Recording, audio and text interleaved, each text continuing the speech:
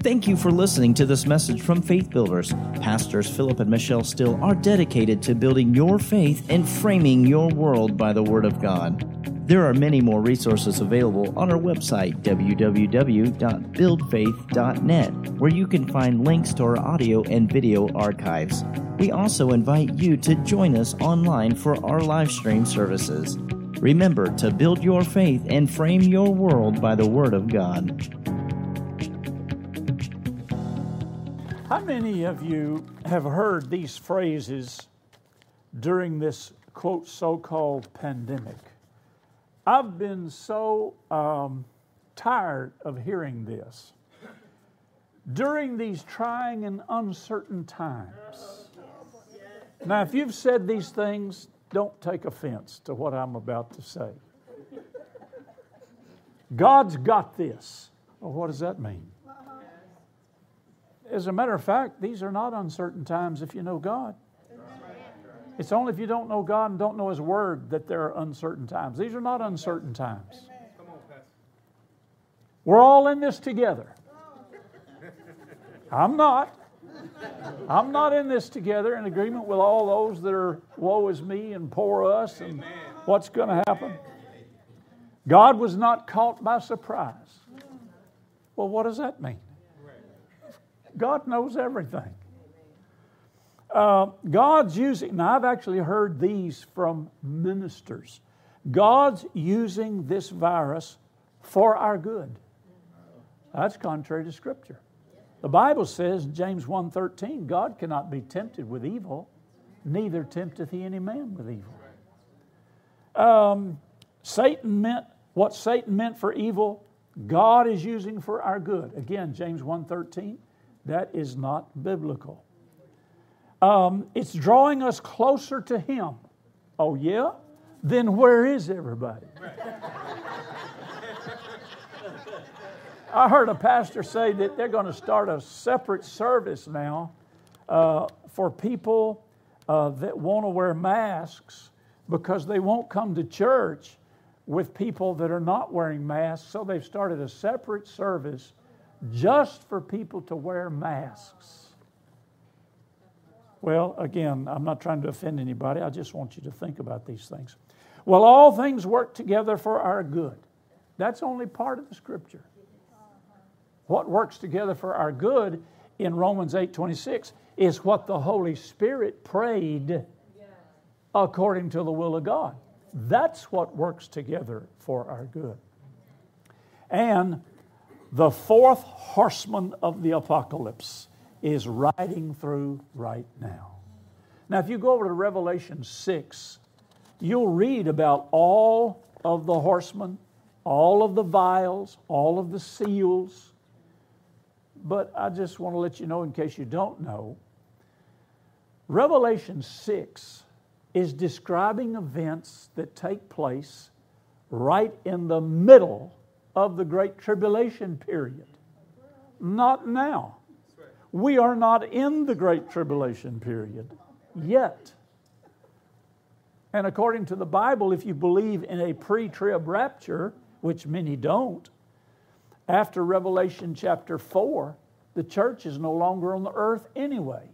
It's seated with God in the heavens. Now, there's different and various philosophies about the rapture of the church. I had one minister, and I know him. He's a great man of God, but he was asked about the pre-tribulation rapture, and he says it's utter nonsense. And he said the reason he doesn't believe it because it's not in the Bible. Well, I wonder if he's read Thessalonians. I wonder if he's read Daniel. I wonder if he's read the book of Revelation. And there are those that believe in what's called a U-turn rapture. You know, the rapture and the second coming are two distinct events. The rapture of the church is when the church is caught up to meet Jesus in the air. The second coming is at the end of the tribulation period when the Bible says He comes riding a white horse. The saints are with Him. Yes. Praise God. How did we get with Him? U-turn rapture is, well, we're going to go through the Great Tribulation period. Then at the end of the Great Tribulation period, right before Jesus comes back, we're going to be caught up and catch Him on the way down and come right back with Him. Now, the only problem with that is, what do you do with the judgment seat of Christ and the marriage supper of the Lamb, which is taking place in heaven, and the church has to be there because the church is the one that's involved in the judgment seat of Christ. We're getting rewarded for what we've done in His body, and we're having the marriage supper of the Lord. If we're still on the earth, who is up there having the marriage supper of the Lord and the judgment seat of Christ with the Lord Jesus Christ? So it doesn't fit, it doesn't match. Now, I said all that to say this. Have you ever heard of an author, a motivational speaker by the name of Stephen Covey? Some of you businessmen or women may have one of his daytimers or one of his books. He's made a lot of statements that business people go by. And one of his famous statements is what I'm going to minister to you tonight. It's called the main thing. The main thing is keeping the main thing the main thing. I'm going to say that again. The main thing is keeping the main thing the main thing. Praise God. Now, where we are right now in time, turn to Matthew chapter 24. Matthew chapter 24. Because you cannot, as Jeannie sang, you cannot stand your ground if you don't know what you're standing on. Yes, sir. If you don't know what you believe. Amen. And there are millions of Christians tonight that used to go to church on Sunday night. There are millions of Christians around the world that used to go to church, period. Did you know that out here in this area of Little Rock, whether you want to call it West Little Rock or Central Arkansas or whatever, that there are only a few churches that are open and having services, and this is one of them. The much larger churches have yet to open back up. And the pastors are the ones that are going to have to answer for that. You know, Nebuchadnezzar threatened to throw the 3 Hebrew children in the fire furnace if they didn't bow their knee. Now, I realize we need to submit ourselves to government, to authority. I'm not talking about rebellion. But when they give you a choice, there are a lot of churches today that are not open, and the pastors are afraid to open them, or the people are afraid to go to them. I heard one pastor say that he had to cut his services back because only 30% of his staff was willing to come back to church. I mean, read the sign. It says faith builders. They're afraid. They're fearful. I want to comply with the regulations and the guidelines, and we do. But one day, I forgot my mask, and I walked into this store. Actually, it was Mardell's, a Christian bookstore. And I walked into Mardell's, and I didn't have my mask on, and there were these 3 ladies standing right there in the aisle. And when I walked in without my mask, they went, "Are y'all still here?" Now they're forcing people. You can be fined now, you know, for not wearing a mask in public places or whatever. And there are different various opinions. There are conspiracy theories. There are all kinds of things. I said the other day, you know, when they come up with a virus, when they come up with a vaccine for the virus, you can mark my word. There's not going to be many people running down to get the vaccine. Why? We've been lied to so many times. Nobody believes what any of these people say. The infamous Dr. Fauci has lied to us so many times, they've got him on record at least 3 times lying to the American people and to the world. He's the one that said in January at the very beginning that this virus will never reach America and it will never hurt Americans. Oh, why do you want to believe him? When he says he's got a vaccine, you go get it first and then you come tell me about it. And we'll see whether you grow hair on your tongue or whether you howl at the moon. Okay, let's go to the Word. Matthew 24. And let's read, beginning with verse 1. Jesus went out and departed from the temple, and his disciples came to him to show him the buildings of the temple. And Jesus said, See ye not all these things? Verily I say unto you, there shall not be left here one stone upon another that shall not be thrown down. Now he's talking about the destruction of the temple. And as he sat upon the Mount of Olives, the disciples came unto him privately, saying, Tell us, when shall these things be? And what shall be the sign of your coming and of the end of the world? The world is referring to the end of the age, the end of the church age. We're in the church age now. The church is still here. The age of grace. We're still here. This is the end of that age coming up. And Jesus addresses all of that. And he said, Take heed that no man deceive you. First thing he said, don't be deceived. Well, to prevent from being deceived, you got to know what the Word says for yourself. And especially if you're watching all of the talking heads and medical people telling you all the things that are happening, there's something new every day. You can read things, hear things new every day. And we certainly do honor and respect and understand those that have perished and those that have died, and we have much compassion for them. But if you really study it out, you'll find that the majority of those people had pre-existing conditions. You'll find out a whole lot of things just medically if you get into... But some people can't handle that. They're afraid. They're terrified. They won't go out and eat. They won't go to restaurants. And our economy has suffered. We were in a restaurant not too long ago. They had just reopened. And we like to go there, and so we went. It took us an hour and a half just to get our food. And when we got our food, it was horrible. So as I going up to pay my bill, the lady said, Well, how was everything? I said, You really want to know? It was pitiful. She said, Oh, I'm sorry. I said, Listen, if you all want to come back up to where you were, you got a long way to go. You better get busy. And I complimented some restaurant managers and owners because I said, Man, your restaurant is great. Service is great. The food is great. You know, some of the things that we're seeing today in our economy and business and church, you cannot blame it on the virus. If you scrape away all the virus stuff, the church, the restaurant, the business was corroding from the inside out. And all the virus did was expose how delicate the balance was. I went to the post office the other day.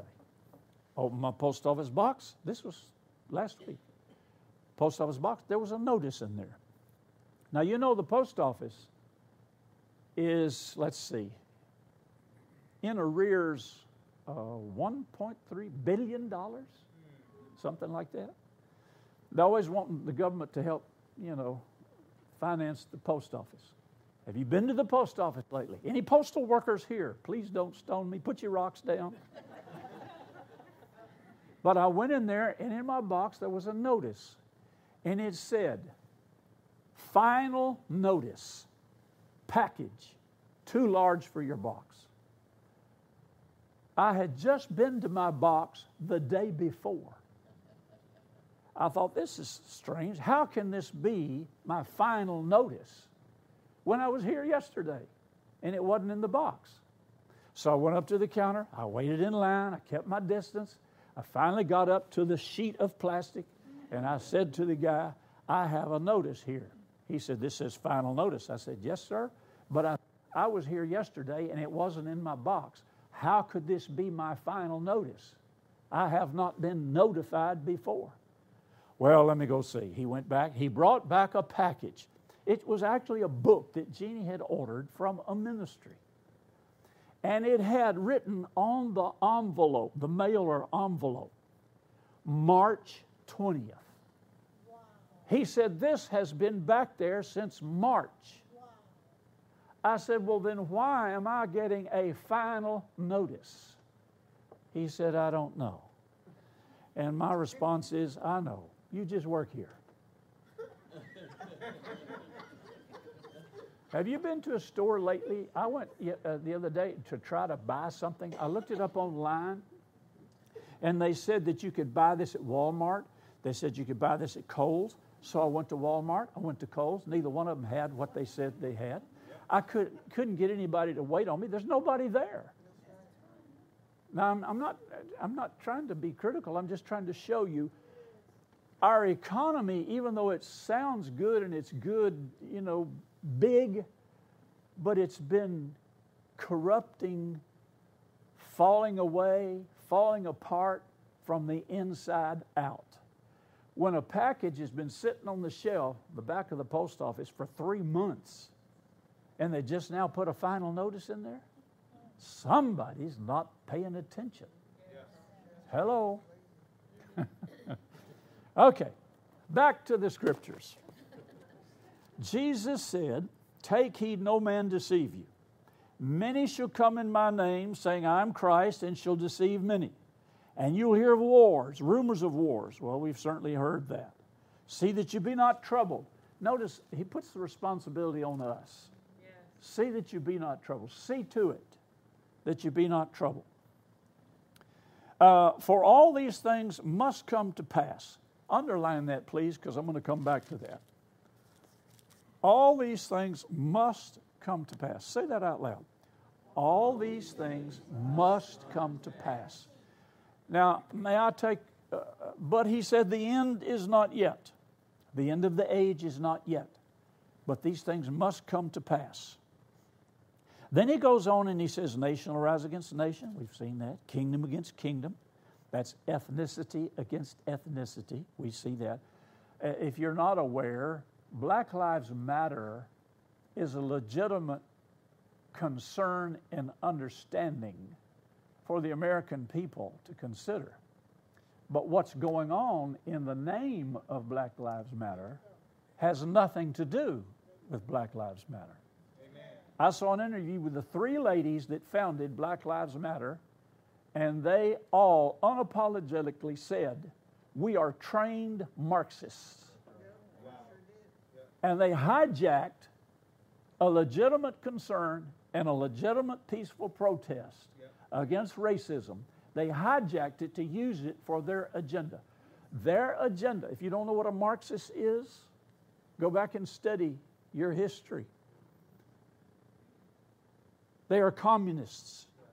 And their whole purpose is to destroy America.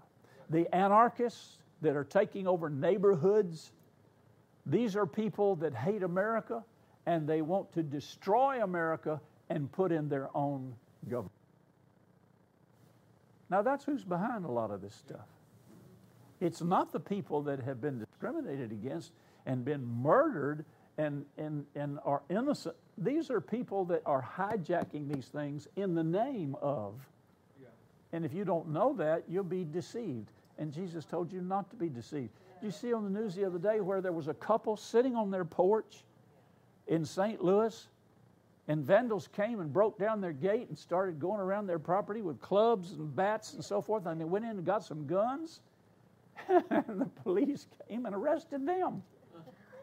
They didn't arrest the perpetrators. They arrested the people that were trying to defend themselves because the mayor said it's against the law for you to wave a gun in public. Hello. The devil is crazy.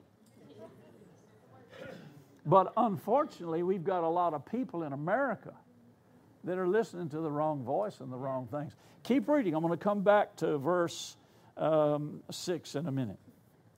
There'll be famines, pestilences. Well, we know that. Earthquakes in diverse places.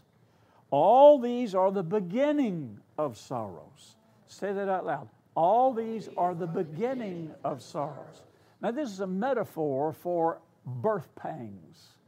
Any of you ladies Remember birth pangs? These are the pre-pain pangs before the birth of your child. Because what's coming is the Great Tribulation period. These things are just the beginning of sorrows. Just the beginning. Can you imagine what it's going to be like during the Great Tribulation period? The Bible says men's hearts will cry out for rocks to fall on them. You think it's bad now? The Great Tribulation period is going to be something that the world has never seen and will never get over. This is just the beginning. None of us thought we would ever see these things. We read the book of Matthew and the book of Revelation like it was, a millennium away. I told Jeannie the other day, I said, you realize that we are now living in the times that we studied about for years, and now it's here? Okay, how are we going to handle this? What are we going to do? All these are the beginning of sorrows. Then he begins to address the disciples, the Jews and Israel, and tells them that, they'll deliver you up to be afflicted, kill you, you'll be hated of all nations for my name's sake, blah, blah, blah. And then he talks about, in verse 14, and this gospel of the kingdom shall be preached in all the world for a witness, underline for a witness, unto all nations, and then shall the end come. Now go over to Matthew 12. Back up a few chapters. Matthew 12.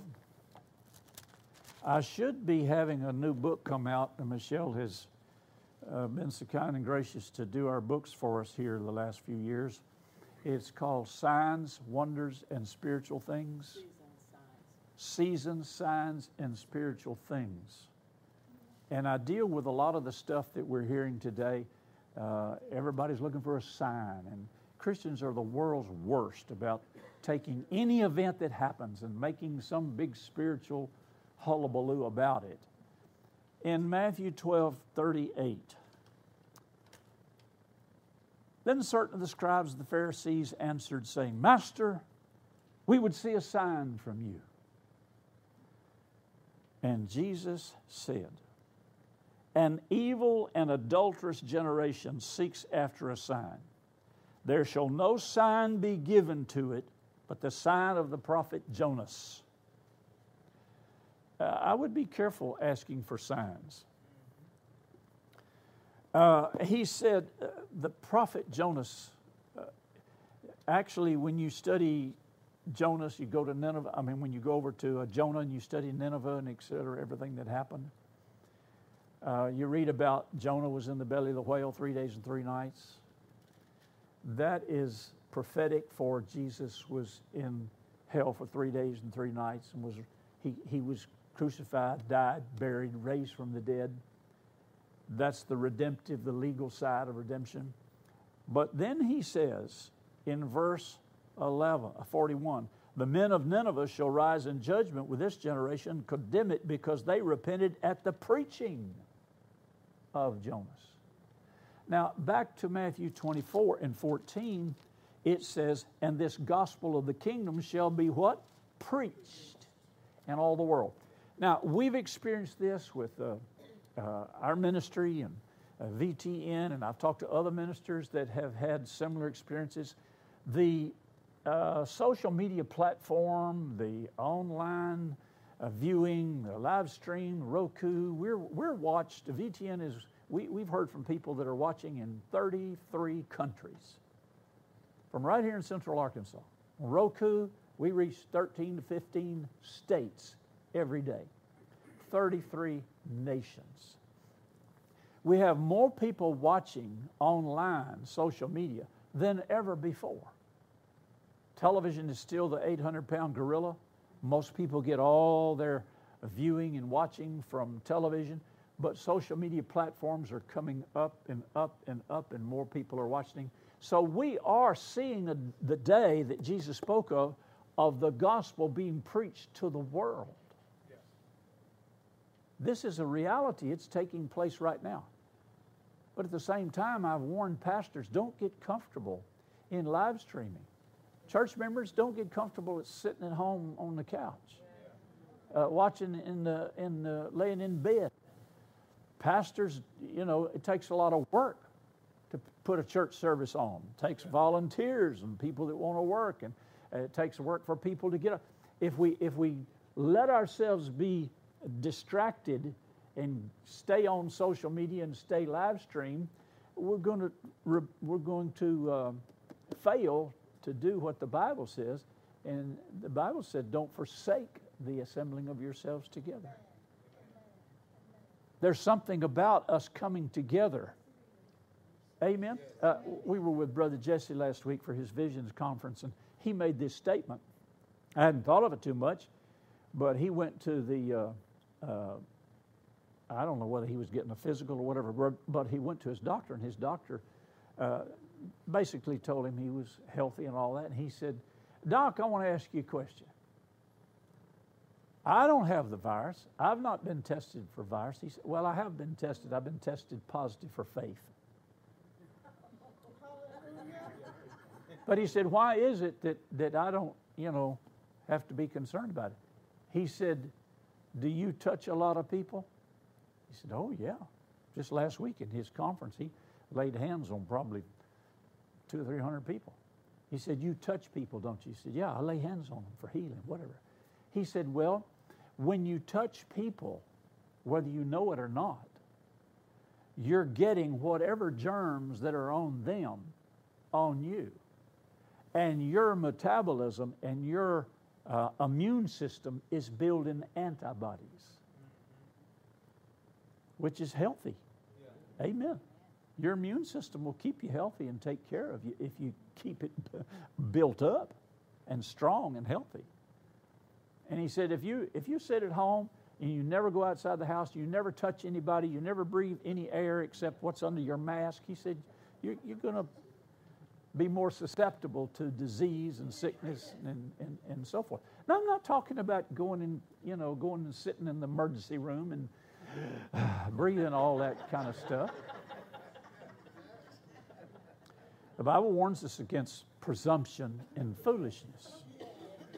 But Jeannie and I, we used to, when we traveled all the time, we'd go down to Carville, Louisiana, and they asked us if we'd come and pray with the lepers in the leper colony. We said, oh, yeah, we'd love to. Now, these are people that we preached to them, sang to them. They lined up for us to pray for them. They're weeping, they're crying because nobody wants to touch them. Laid hands on them. They have no ears, they have no nose, some of them no eyes, no fingers, they're nubs. They just love it when you touch them and you lay hands on them. Well, we didn't get leprosy. We weren't believing for it. And again, I'm not saying that you should be foolish and stupid. If you know somebody's infectious, you don't go, kiss them.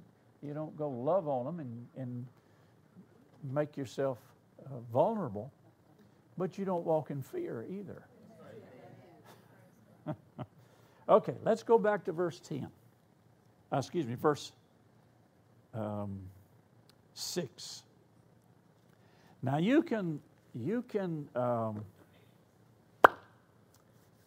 disagree with me, but I don't know about you. The other day I was asking the Lord, okay, Lord, what's the problem here? How long has this virus, been around? 4 months, 6 months, something like that. I've spoken against it on television, in pulpits. I've had minister friends that have gone on television publicly, cursed it, commanded it to die, prayed for a heat wave so it would die because they said, it was susceptible to dying at 72 degrees. We were in New Orleans last week. It was about 100 degrees. It ain't died down there. And so I'm asking the Lord. I said, okay, Lord, what's the problem here? Why? Now listen to me. Why haven't we been able to stop this? Now just think about it. Why haven't we been able to stop this? We're people of faith. We know our authority. We know how to pray against. We know that we have authority in Jesus' name. We know how to rebuke the devil. We know how to lay hands on the sick and they shall recover. And the Lord told me to go back to Matthew 24 and read verse 6. He said, all these things must come to pass.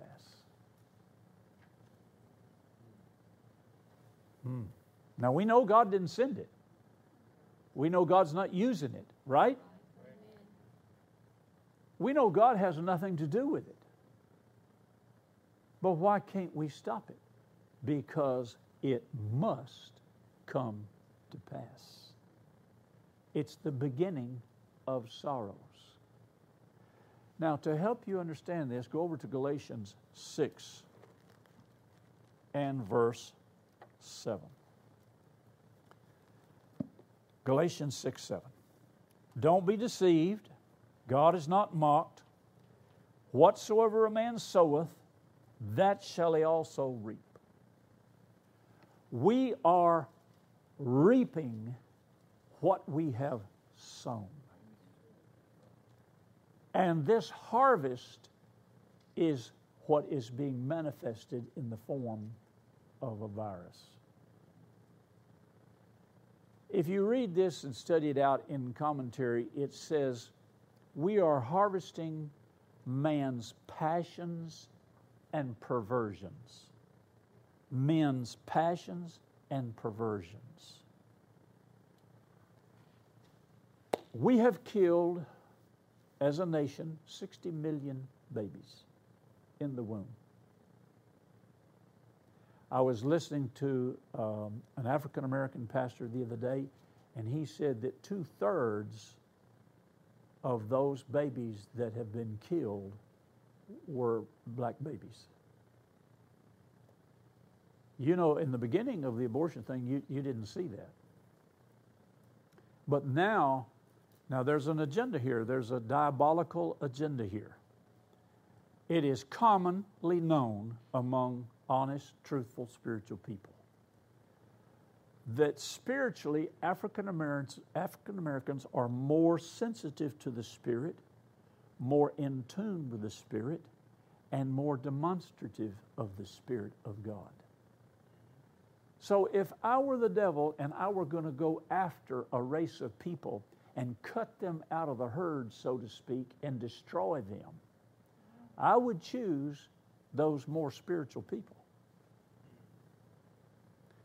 40 million of those 60 million are black babies that have been killed. If I wanted to destroy a nation, if I wanted to destroy a country, I wanted to get to the church. I hate the church. I hate God. I want to shut the church down. Then I would attack a nation and cause them to quarantine everybody, shut them down so they can't gather together. My brother and sister, if you study Marxism and communism, the first thing that those communist and Marxist dictators did was go after the church and stop religion. You got to stop the religion. You got to kill it. You got to stop religion. Every communist country, every communist movement. Now, what's the beginning of communism? Socialism. And again, I don't mean to criticize or become political here, but I've heard it on national television. The Democratic Party has now themselves admitted they are now Socialist Democrat Party. A lot of our young people don't know what socialism is. Go look at Venezuela. Go to Europe. Socialism is where the government owns and runs everything. Manufacturing, distribution. Did you know that in China today, they already have what they call personal surveillance? That means, have you ever seen that TV program years ago called Person of Interest with Jim Caviezel? And you're walking down the street and they have your face on a monitor? This is real. This is reality. In China, they have personal surveillance now. They can follow you either through your cell phone or on the street, everywhere you go. And they have what they call a loyalty system. And I was reading about this just the other day. Everybody has to maintain a certain amount of points. Let's say you start at 100 points. If you want to be able to buy and sell, you have to keep and maintain your points. But every time you speak against the government, every time you associate with people that are against the government, if you're a Christian in a church in China and they're fastly attacking them to try and shut them down. Every time you do this, they are watching and recording what you do and say, and they cut your points down. You might start with 100 points this month, and let's say you came to this church and listened to me, you lose 10 points. Next week you do the same, you lose 10 more. Now the next week you decide to go to the grocery store and buy your food allotment. When you get ready to pay your bill, they will assess your loyalty points. And if you don't have enough loyalty points, you can't buy the groceries that you need. You're limited to how much food and how much automobiles, the type of house you live in, by your loyalty points. That's communism. And that's what, the American people are being sold a small dose of socialism. Because socialist politicians, they'll promise you whatever you want to hear to get your vote. They want you to become entitlement-minded. Somebody told the story, I think it was this morning on VTN, I was watching one of the preachers, and he said they asked somebody, the devil was holding a meeting, he asked his little demon spirits, he said, now, what would you do to disarm the people? And one of them said, well, I'd tell them that there's no heaven. He said, okay, what would you do? The other demon said, I'd tell them that there's no hell. And he said, well, both of those are good, but let's hear one more. And this third demon said, I would tell them that there's no hurry. There's no hurry in adopting this. There's no hurry in standing on the Word of God. There's no hurry in getting back to church. There's no hurry in winning your family. Woo-hoo, y'all still here? Yes, sir. So when I asked him, I said, why can't we stop this? He said, because this is the harvest. And these things must come to pass. Go over to Proverbs. Proverbs chapter 1. Are y'all still with me? Or? Yes, sir. Okay. You can't stop this because we've sown the seed for it. And it's coming up. Proverbs chapter 1. Have you ever gone out to the ocean and stood out there when the waves are breaking and you tried to stop a wave? You can't stop it. Proverbs 1 verse 24. Because I have called and you refused, I've stretched out my hand, no man regarded. But you've set at naught all my counsel, you would have none of my reproof. You know why New York City is a hotbed of the virus? Have you ever heard the mayor, Bill de Blasio? He's the one that ran Franklin Graham out of New York City. Said, we don't want Christians here and we don't want God here. Well, Martin Luther King Jr.'s niece, they interviewed her on a live TV program and said, what do you think we need to do for our country? She just looked in the camera and she said, put God back in the culture. That's what she said. They don't want God in the culture. They want God out of the culture. And so they want to shut you down. That's the beginning of sorrows. Okay, go on. I will laugh at your calamity. I will mock when your fear comes. When your fear comes as desolation, your destruction comes as a whirlwind, when distress and anguish comes upon you, when they shall call upon me, I will not answer. They shall seek me early, but they shall not find me, for that they hated knowledge and did not choose the fear of the Lord.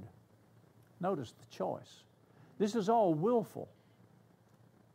They would none of my counsel, they despised all my reproof. Therefore shall they eat of the fruit of their own way. That's what we're doing right now. And that's why these things have to come to pass, is you can't stop it, because it's the harvest. It's the recompense of the reward. We've killed 60 million babies. Under Bill Clinton's administration, he opened the door to abortion on demand. Under Barack Obama's administration, he opened the door to homosexual marriages. Homosexuality, according to the Bible, is an abomination to God. That doesn't mean you hate the homosexual. I've seen them saved and delivered and married and become heterosexual people. But you hate the sin. Well, what we've done is we've legalized the sin. We've made it mandatory that you recognize that sin. And if you speak against it, you go to jail. Are y'all here? So we're killing babies, murdering children in the womb. And in New York, they, against counsel and against the majority of the people, they adopted a process by which you can kill the baby after it's born. Now that, according to the law, that should be counted as murder. So we're killing babies, 60 million so far. We've legalized homosexual marriages. And the next thing, which we're setting out to change with CUFI, Christians United for Israel, and we are seeing it change, because now CUFI started by John Hagee 14 years ago, and I've been with him this whole time. We now have 9.5 million members in 14 years. We attack anti-Semitism every chance we get. We go to Capitol Hill every year. All of Arkansas's legislative representatives are all pro-Israel, all pro-life, and pro-family. That's one of the reasons Arkansas is blessed. And I figured the other day, compared to the national scene, Arkansas, when you talk about virus, deaths, we have had, compared to our population, a 0.067. That's less than 0.5%. So even though any death is not desirable, but we're seeing less of that than anybody else in the country. But, people are leaving New York City. I would too. I'd move to Idaho. But let me just tell you this.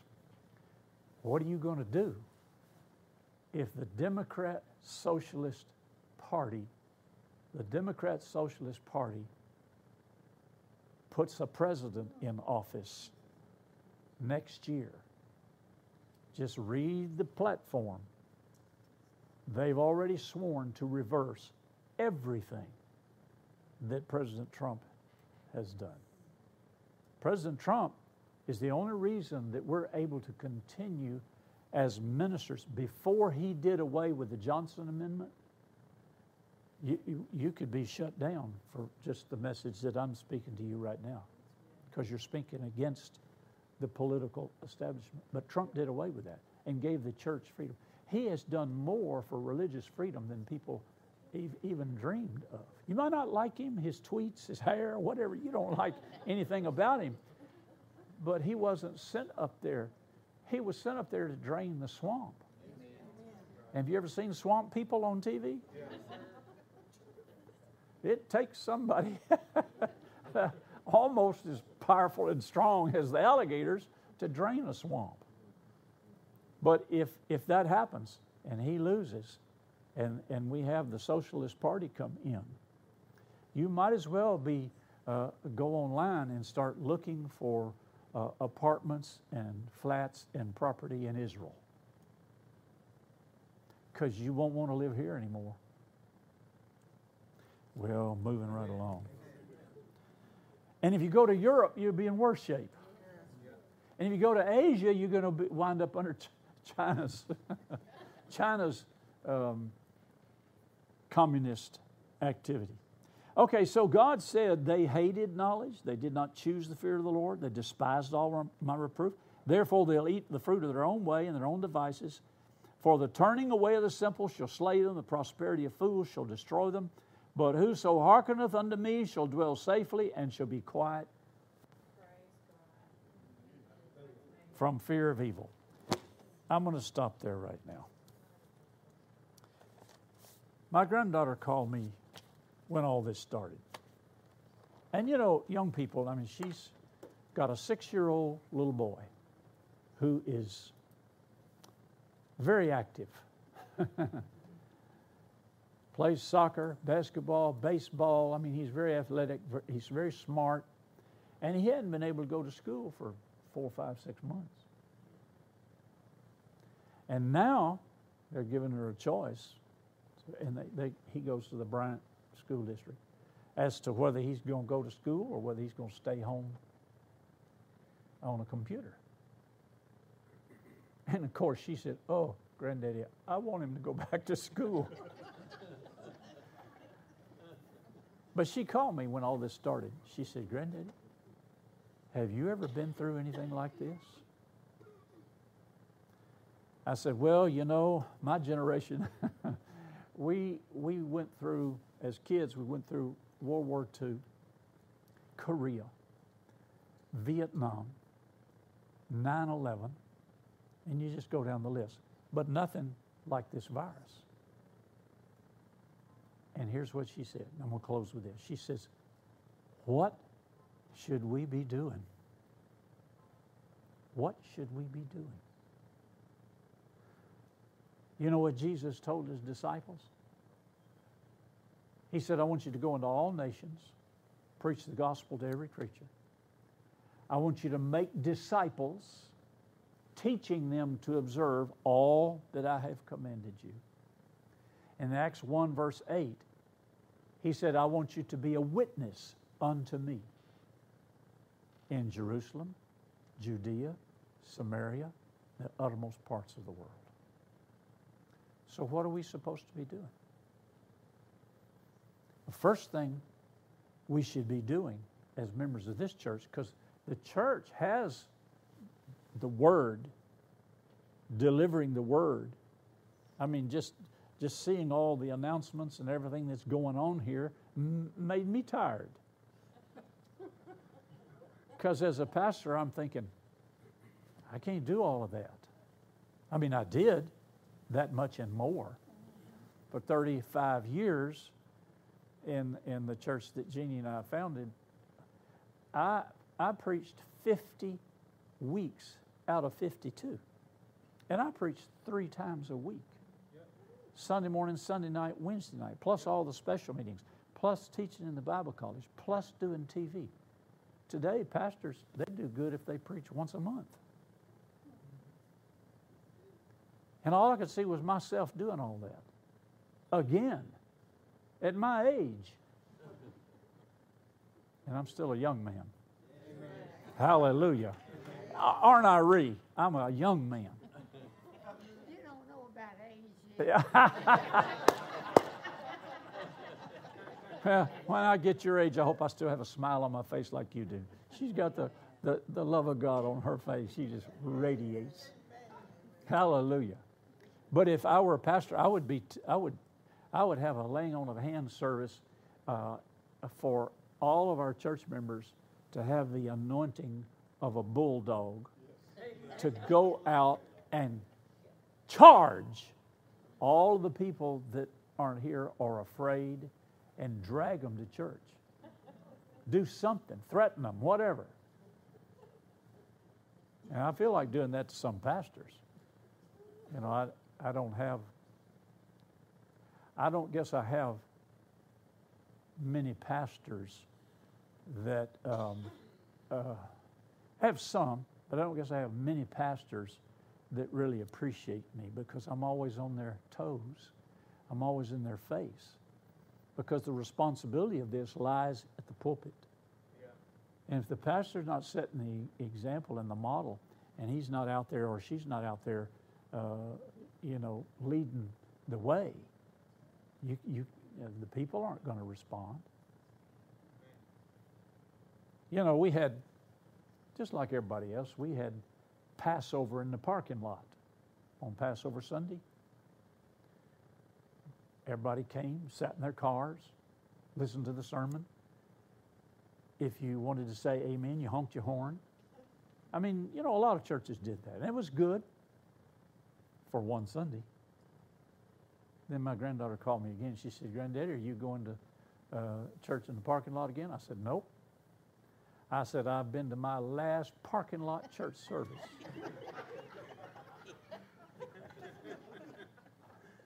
I'm going to find me a church that's open, and I'm going to go there.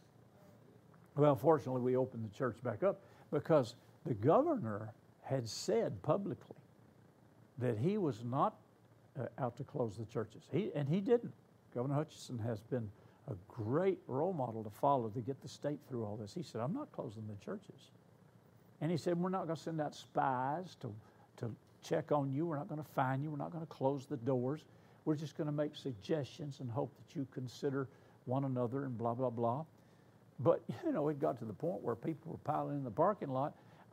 I was backing up one day to leave the service, and the pickup truck behind me, a whole family was in the bed of that pickup. Man, they had their ice chests, and they had their lawn chairs, and they were there for the century. You know, they were going to be there for whatever. And you get accustomed to that. You get used to that. And church loses its seriousness and its spirituality and its soberness. So you don't want to get so loosey-goosey and so whatever that it doesn't mean anything to you. The Bible says to come out from among them and be ye separate. Amen. And so I told her, I said, "No, I'm not going to any more parking lot church services. I'll find me a church that's open, and I'll go to that." So I charge you. You go out and find somebody that's not in church, and you tell them, "You better get yourself back to church." Amen. So I'll come by and get you. I'll bring you a mask if that's what you're afraid of. I'll sit with you on the back row. You can come in late and leave early.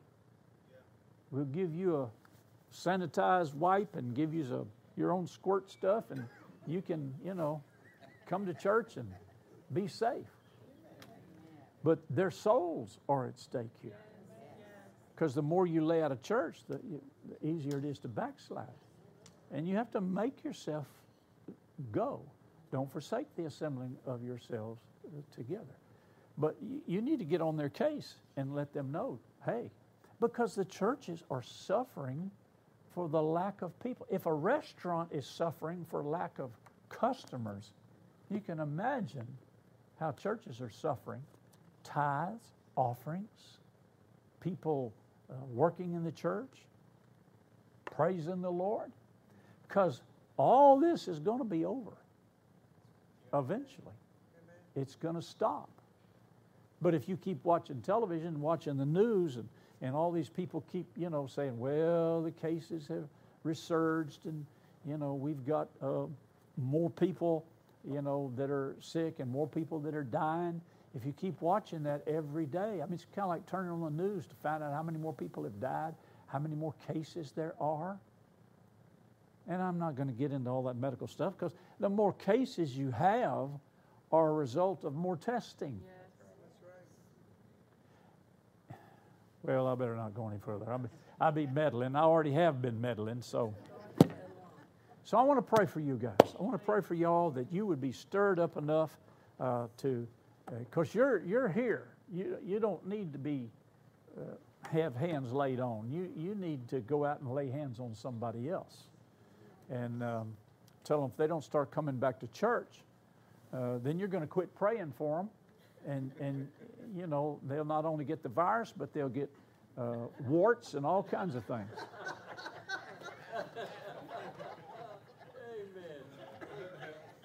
Father, we thank you for your word, the Spirit. We thank you for your anointing here on all of these people in this church, on Pastors Philip and Michelle Steele, on this staff. And we ask, Father, that you would anoint everybody here. Give them the words to say, to go back into their neighborhoods, their places of business, and all of the people that you know should be here in this church on Sunday, and give them the authority and the anointing and the power to persuade and convince people to get back in church. Thank you, Father, in Jesus' name. And everybody said amen.